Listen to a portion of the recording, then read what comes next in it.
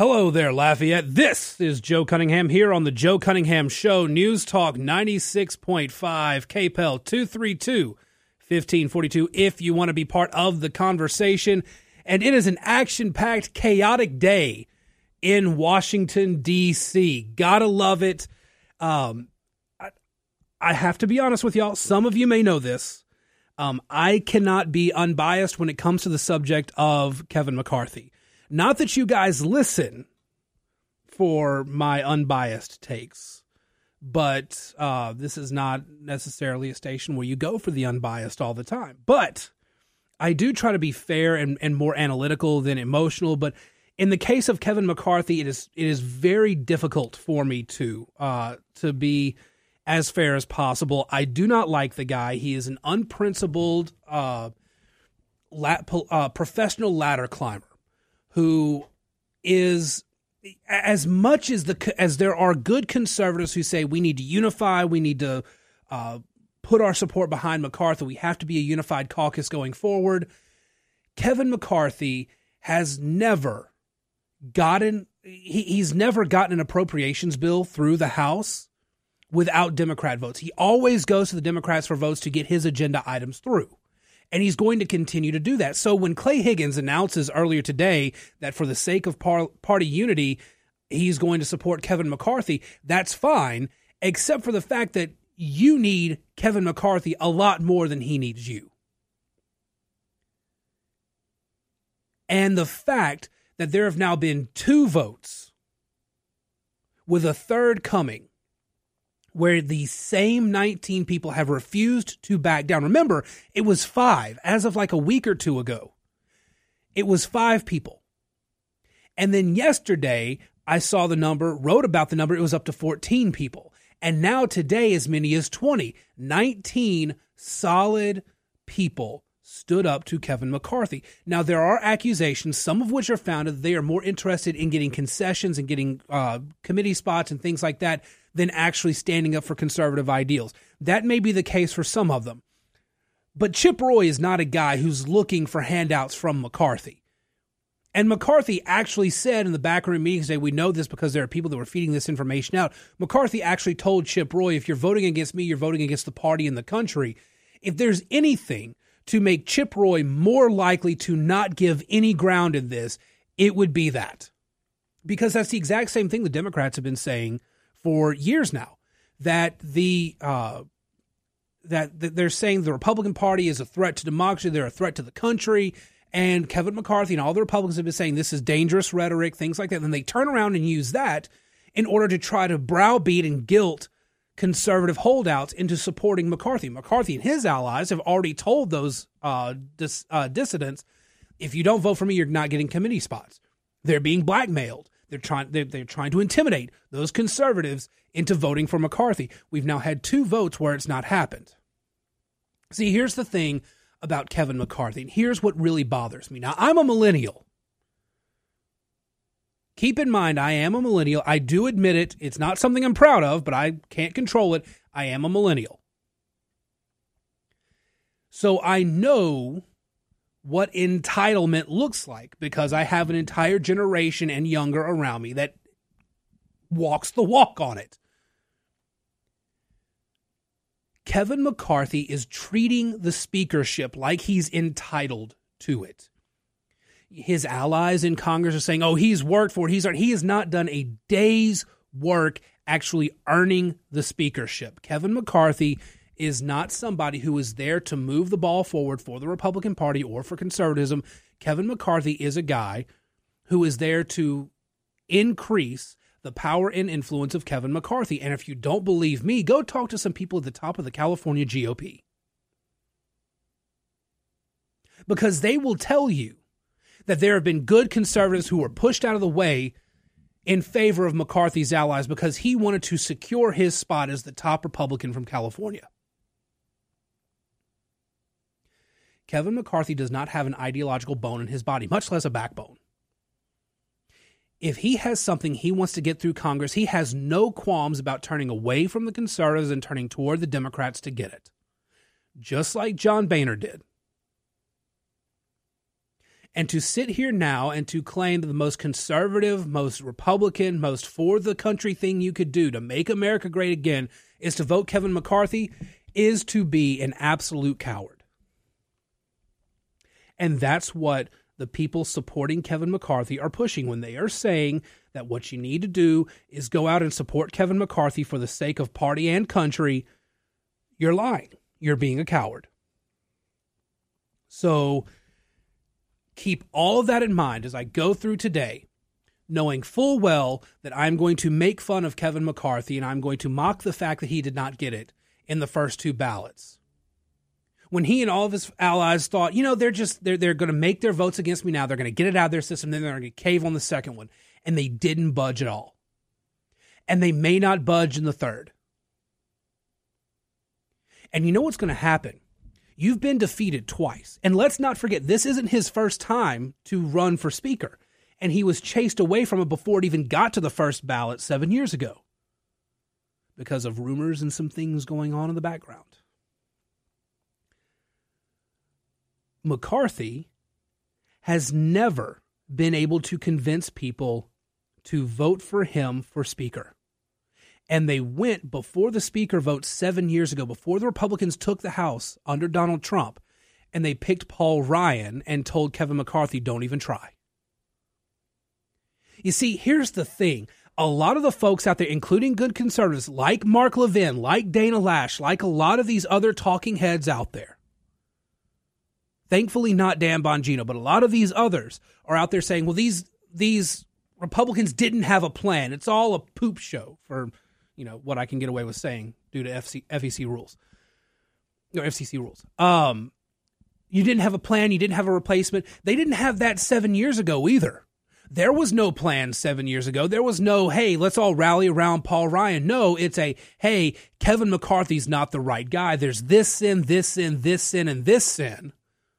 This can't happen. And so the rest of the Republican establishment walked over to Paul Ryan's office and said, look, we got a problem. And Paul Ryan said, fine, okay. And you know what happened there? The Trump tax cuts. A good Republican policy got through. A good conservative policy got through because they rejected Kevin McCarthy. They rejected a career ladder climber. And something conservative managed to get through. Now they're at that same point again. They don't have to have somebody right away. They don't have to have Andy Biggs or Jim Jordan or Lee Zeldin or any of these other folks ready to go today.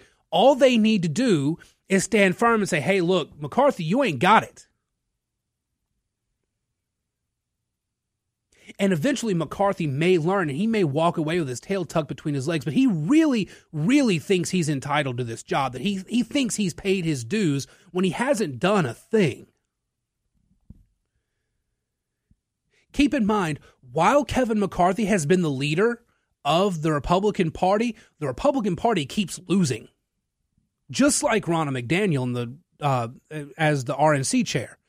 With this kind of leadership, Republicans keep losing. Kevin McCarthy was hands off in 2020, had no say, did nothing to try to recruit good candidates, did nothing to try to help the candidates that were out there. He was very hands off because he didn't want to make anybody mad because whoever came in, he was going to need their support. And what if he backed somebody who then wasn't going to win? Or what if he backed somebody and the other person won? Well, that's another Republican who wouldn't be formed because he backed his opponent. He couldn't do that. He stayed behind the scenes. He stayed quiet. He stayed out of it. Kevin McCarthy is a principle-less coward. And I'm glad that there's 19 Republicans who are flat out saying no. And I hope it continues. For some of them, I know that it could very well be a grift. It could very well be a clown show. They could very well be doing all the political theater right now. But now Kevin McCarthy has suffered his third defeat for Speaker, about to go into his fourth with his third ballot. All the conservatives have to do is hold the line. There are now reports coming out of the cloakrooms in Washington, D.C., which, by the way, would be a whole lot cooler if they actually wore cloaks. But there are whispers coming from the cloakrooms right now that the number against McCarthy will only grow in the third vote. And there are other whispers that came out today from folks that I know and trust who have heard that all the conservatives need to do is get through the third ballot. And that's when a Steve Scalise, or that's when a Jim Jordan, that's when some other compromise candidate will come forward.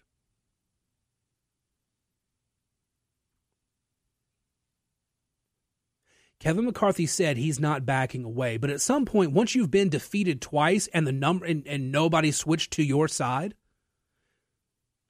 that's a sign. And when this is the second time you've been up for speaker and you've had people within your own party able to block you from getting there, that should be a sign. But he truly believes that it's his job, that he's entitled to it because he's been there, he's served his time, he's paid his dues, whatever. He is a political ladder climber. Always has been, has no principle, has no ideology, except for Kevin McCarthy. So the fact of the matter is, when you have 19 Republicans who can stand up unwaveringly and say, I'm not voting for you, and your response is, well, I'm not going to give you committee assignments, or you're voting against the country when you do this, all you're doing is solidifying them, because now you're playing by the Democrats' rules. By turning the same rhetoric around on them, doing the same things that they would do, you are showing that your opponents are right, that you're no better than the other side. Now, yes, Matt Gaetz is stupid for saying he would rather vote for Hakeem Jeffries and Kevin McCarthy, and saying that Kevin McCarthy and Hakeem Jeffries are the same thing. That is completely absurd. But the underlying sentiment that McCarthy and Hakeem Jeffries are both unacceptable is correct. And I hope those Republicans hold that line. And let me tell you this, because I know there are some people out there who are saying that this is all theater, that it's all a done deal, and this is all a show, and this is all a grift.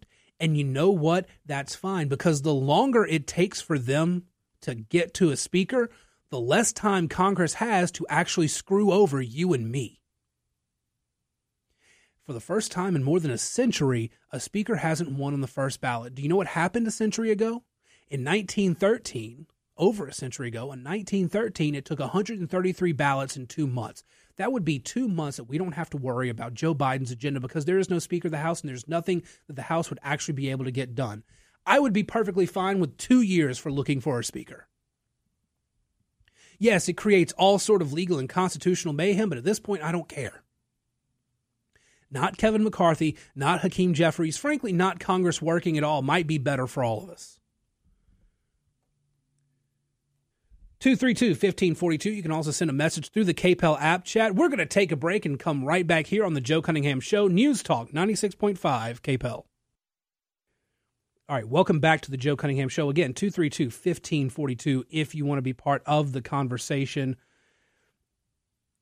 Okay, so I got the rant out of the way. Let's talk actually what's happening now. So the House is, let me double check Twitter just to make sure. Right now we're looking at a third vote is underway. The first break from McCarthy, Representative Brian Donalds, who voted for McCarthy on the first two ballots, voted for Jim Jordan on the third. So that goes along with the 19 who voted against Kevin McCarthy in the first two rounds. And again, those 19, let me pull it up real quick. Andy Biggs, Dan Bishop, Lauren Boebert, Josh Breachin, I'm not sure, Mike Cloud, Andrew Clyde, Eli Crane, Matt Gaetz, Bob Good, Paul Gosar, Andy Harris, Anna Paulina Luna, Mary Miller, Ralph Norman, Andy Ogles, Scott Perry, Matt Rosendale, Chip Roy, and Keith Self. So those are the 19, and now you have a break. Representative Byron Donalds joins those 19, so now 20 votes against Kevin McCarthy, and we're still going. Right now, let's see. I mentioned earlier Dana Lash is one of those voices. She actually has a piece out right now. She just wrote it up at her Substack, The House Speaker Fight Theater. And I know that some folks are unhappy because there's no plan, there's no organized fight or anything like that. That's not what this is about. This is about standing up to an entitled, unprincipled jerk who has used his power and abused his power to elbow his way to the top, and he thinks that he deserves it. And that's not the case. After this vote, when he does not have the votes he needs, hopefully a compromise candidate like a Steve Scalise, like Jim Jordan, comes forward and the Republicans can make some headway in this. All right, 232-1542, the KPEL app chat if you want to reach out. We're going to take a break. We'll be right back after this news break. All right, welcome back to the Joe Cunningham Show, 232-1542. If you want to be part of the conversation, you can also send a message through the KPEL app chat. So Randall reaches out through the app. The problem I see with multiple rounds of voting for Speaker is the more that walk away from McCarthy, the closer it comes to a Democrat getting the majority. I'm not so sure there. And I understand your point, Randall, but here's the thing. Right now, everybody gets sworn into office today. All their families are there. The Democrats are already getting bored with the Republican clown show, they're calling it. And they have their families, they have their kids there. They want to get on with their lives. We're in the third round of voting now. If this goes on too much longer, the Democrats will start not just voting present, but will actually walk away, and they will not be present, which actually benefits Kevin McCarthy. See, under the rules, you have to have 50% plus one of the vote in order to become Speaker. If everybody is there, that means you need 218 votes. But if Democrats start not being present for that, that number goes down. Now, it may not go down quickly enough. It may not go down fast enough for McCarthy to be able to overcome the now 20 votes that are lined up against him. But he still manages to walk away with the speakership. The problem is going to be not necessarily that the Democrats get the majority. The fact of the matter is, Kevin McCarthy, as I said earlier, is more willing to work with Democrats than he is conservatives if it means his agenda items get through. And so you'll actually see in Washington, my fear is what you'll see in Washington, D.C. is what we see here in Louisiana. The Democrats that supported the speaker will end up getting positions of power on those committees that Republicans really need the numbers for. And that's going to present a problem for the conservatives. But I really think that based on what I've heard after this third ballot, which is underway, a compromise candidate is going to come forward. And that is going to pose a problem for Kevin McCarthy because it's going to come from either Jim Jordan or Steve Scalise, more than likely, both of whom have stated publicly they support Kevin McCarthy. But right now, Kevin McCarthy can't win. If all 19 stand their ground and more are joining the opposition, then pretty soon what you're going to have is not Kevin McCarthy. The betting odds have actually gone up in Steve Scalise and Jim Jordan's favor. I'm sorry. So Kevin McCarthy, the odds of, according to one betting site somebody posted on Twitter, the odds have gone down significantly for Kevin McCarthy, and the odds for Steve Scalise, Jim Jordan, and Donald Trump have all gone up. Donald Trump's not going to be the speaker. It would be hilarious, but Donald Trump's not going to be the speaker. Interestingly, Elise Stefanik, her odds have also gone down. She's also in Republican leadership. And nobody's really talked about her as a compromise candidate. And part of that is because she's even more of a flip-flopper than Kevin McCarthy is. Elise Stefanik became a huge Trump ally, but not long before that, she was highly critical of Trump. But she flip-flopped in order to get the power. And she's from New York and California, these flip-flopping principleless politicians seem to be coming from some of the most liberal states in the country. Wonder if there's something to that. Anyway, didn't intend to come back talking about this right out the gate. But again, Randall reached out through the app, so I wanted to address that. All right. So, you know what? I don't really have much more to say on Damar Hamlin than has already been said. I was on the morning show with Brandon today, and we talked about that a good deal.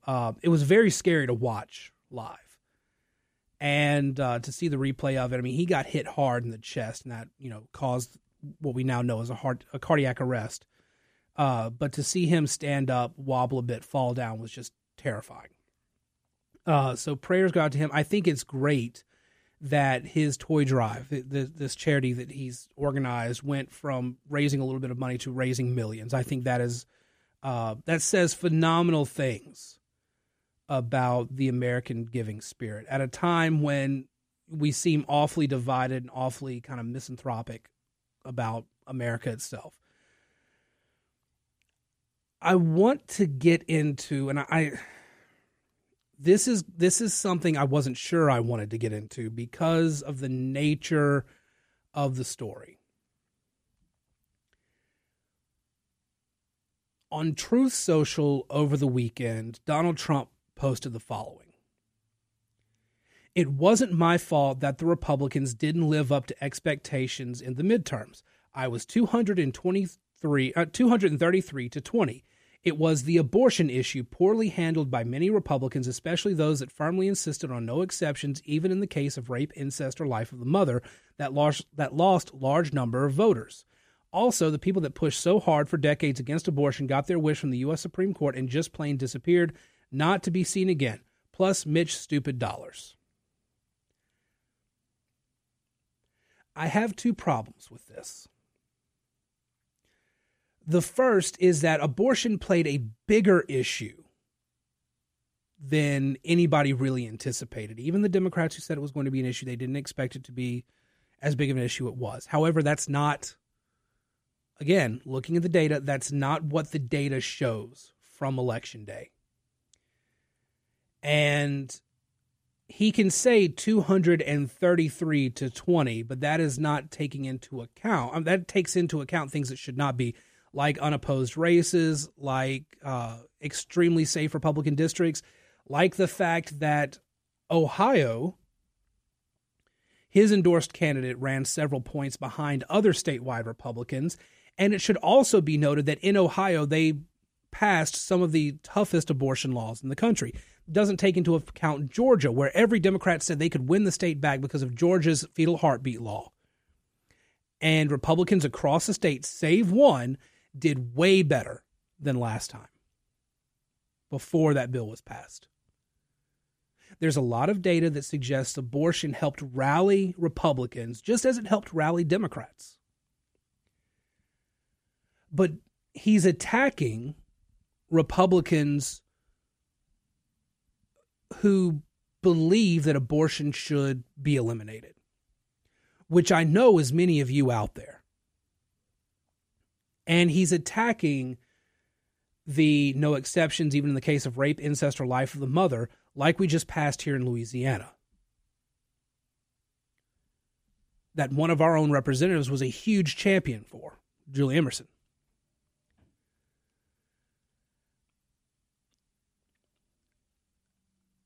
This statement strategically was a mistake for Donald Trump, and here's why. Probably the most powerful group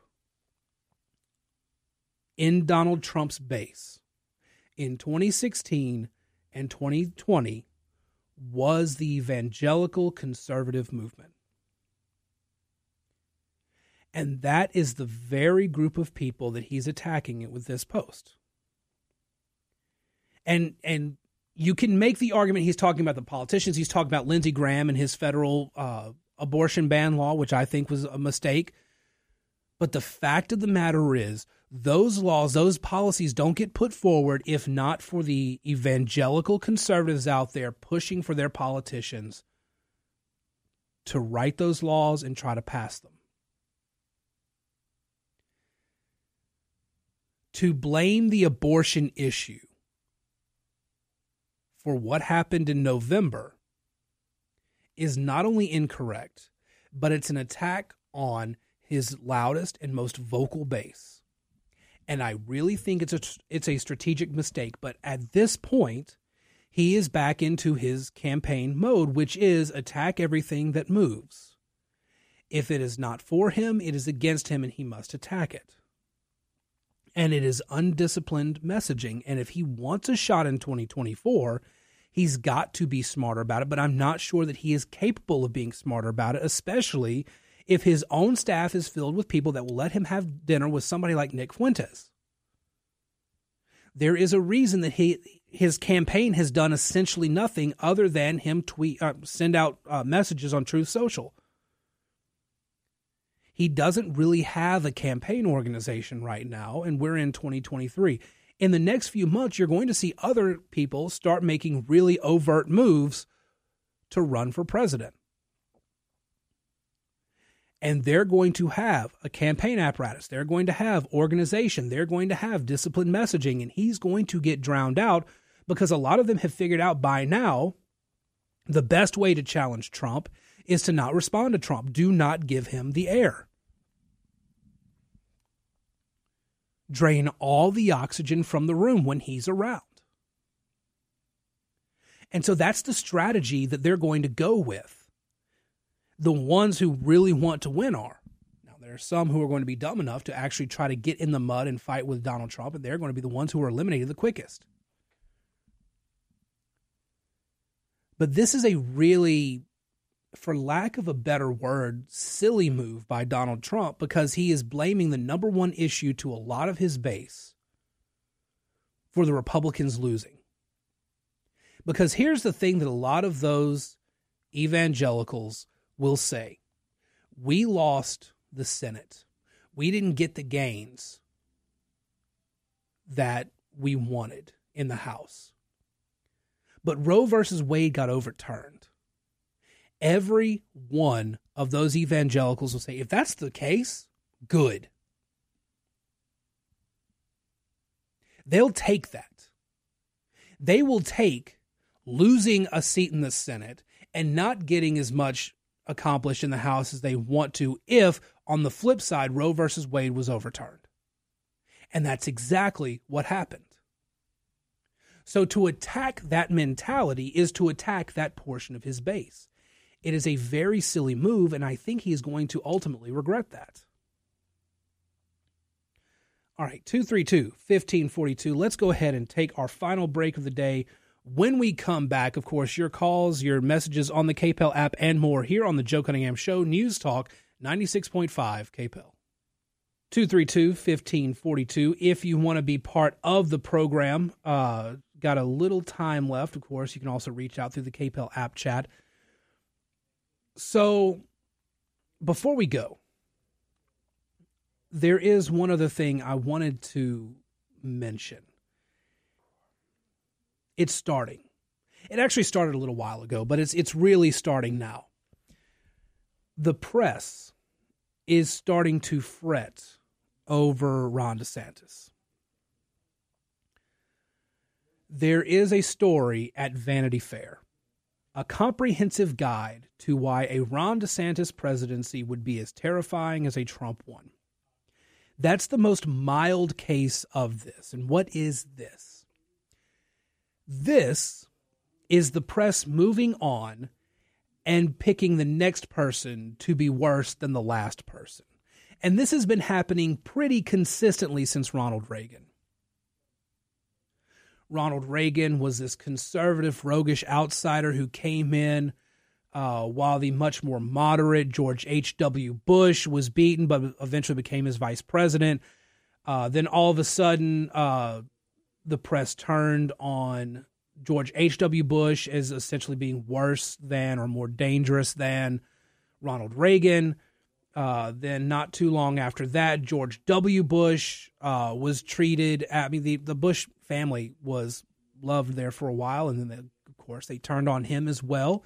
Absolutely just belittled and ridiculed him his entire time in office. And then after that, he became a media celebrity.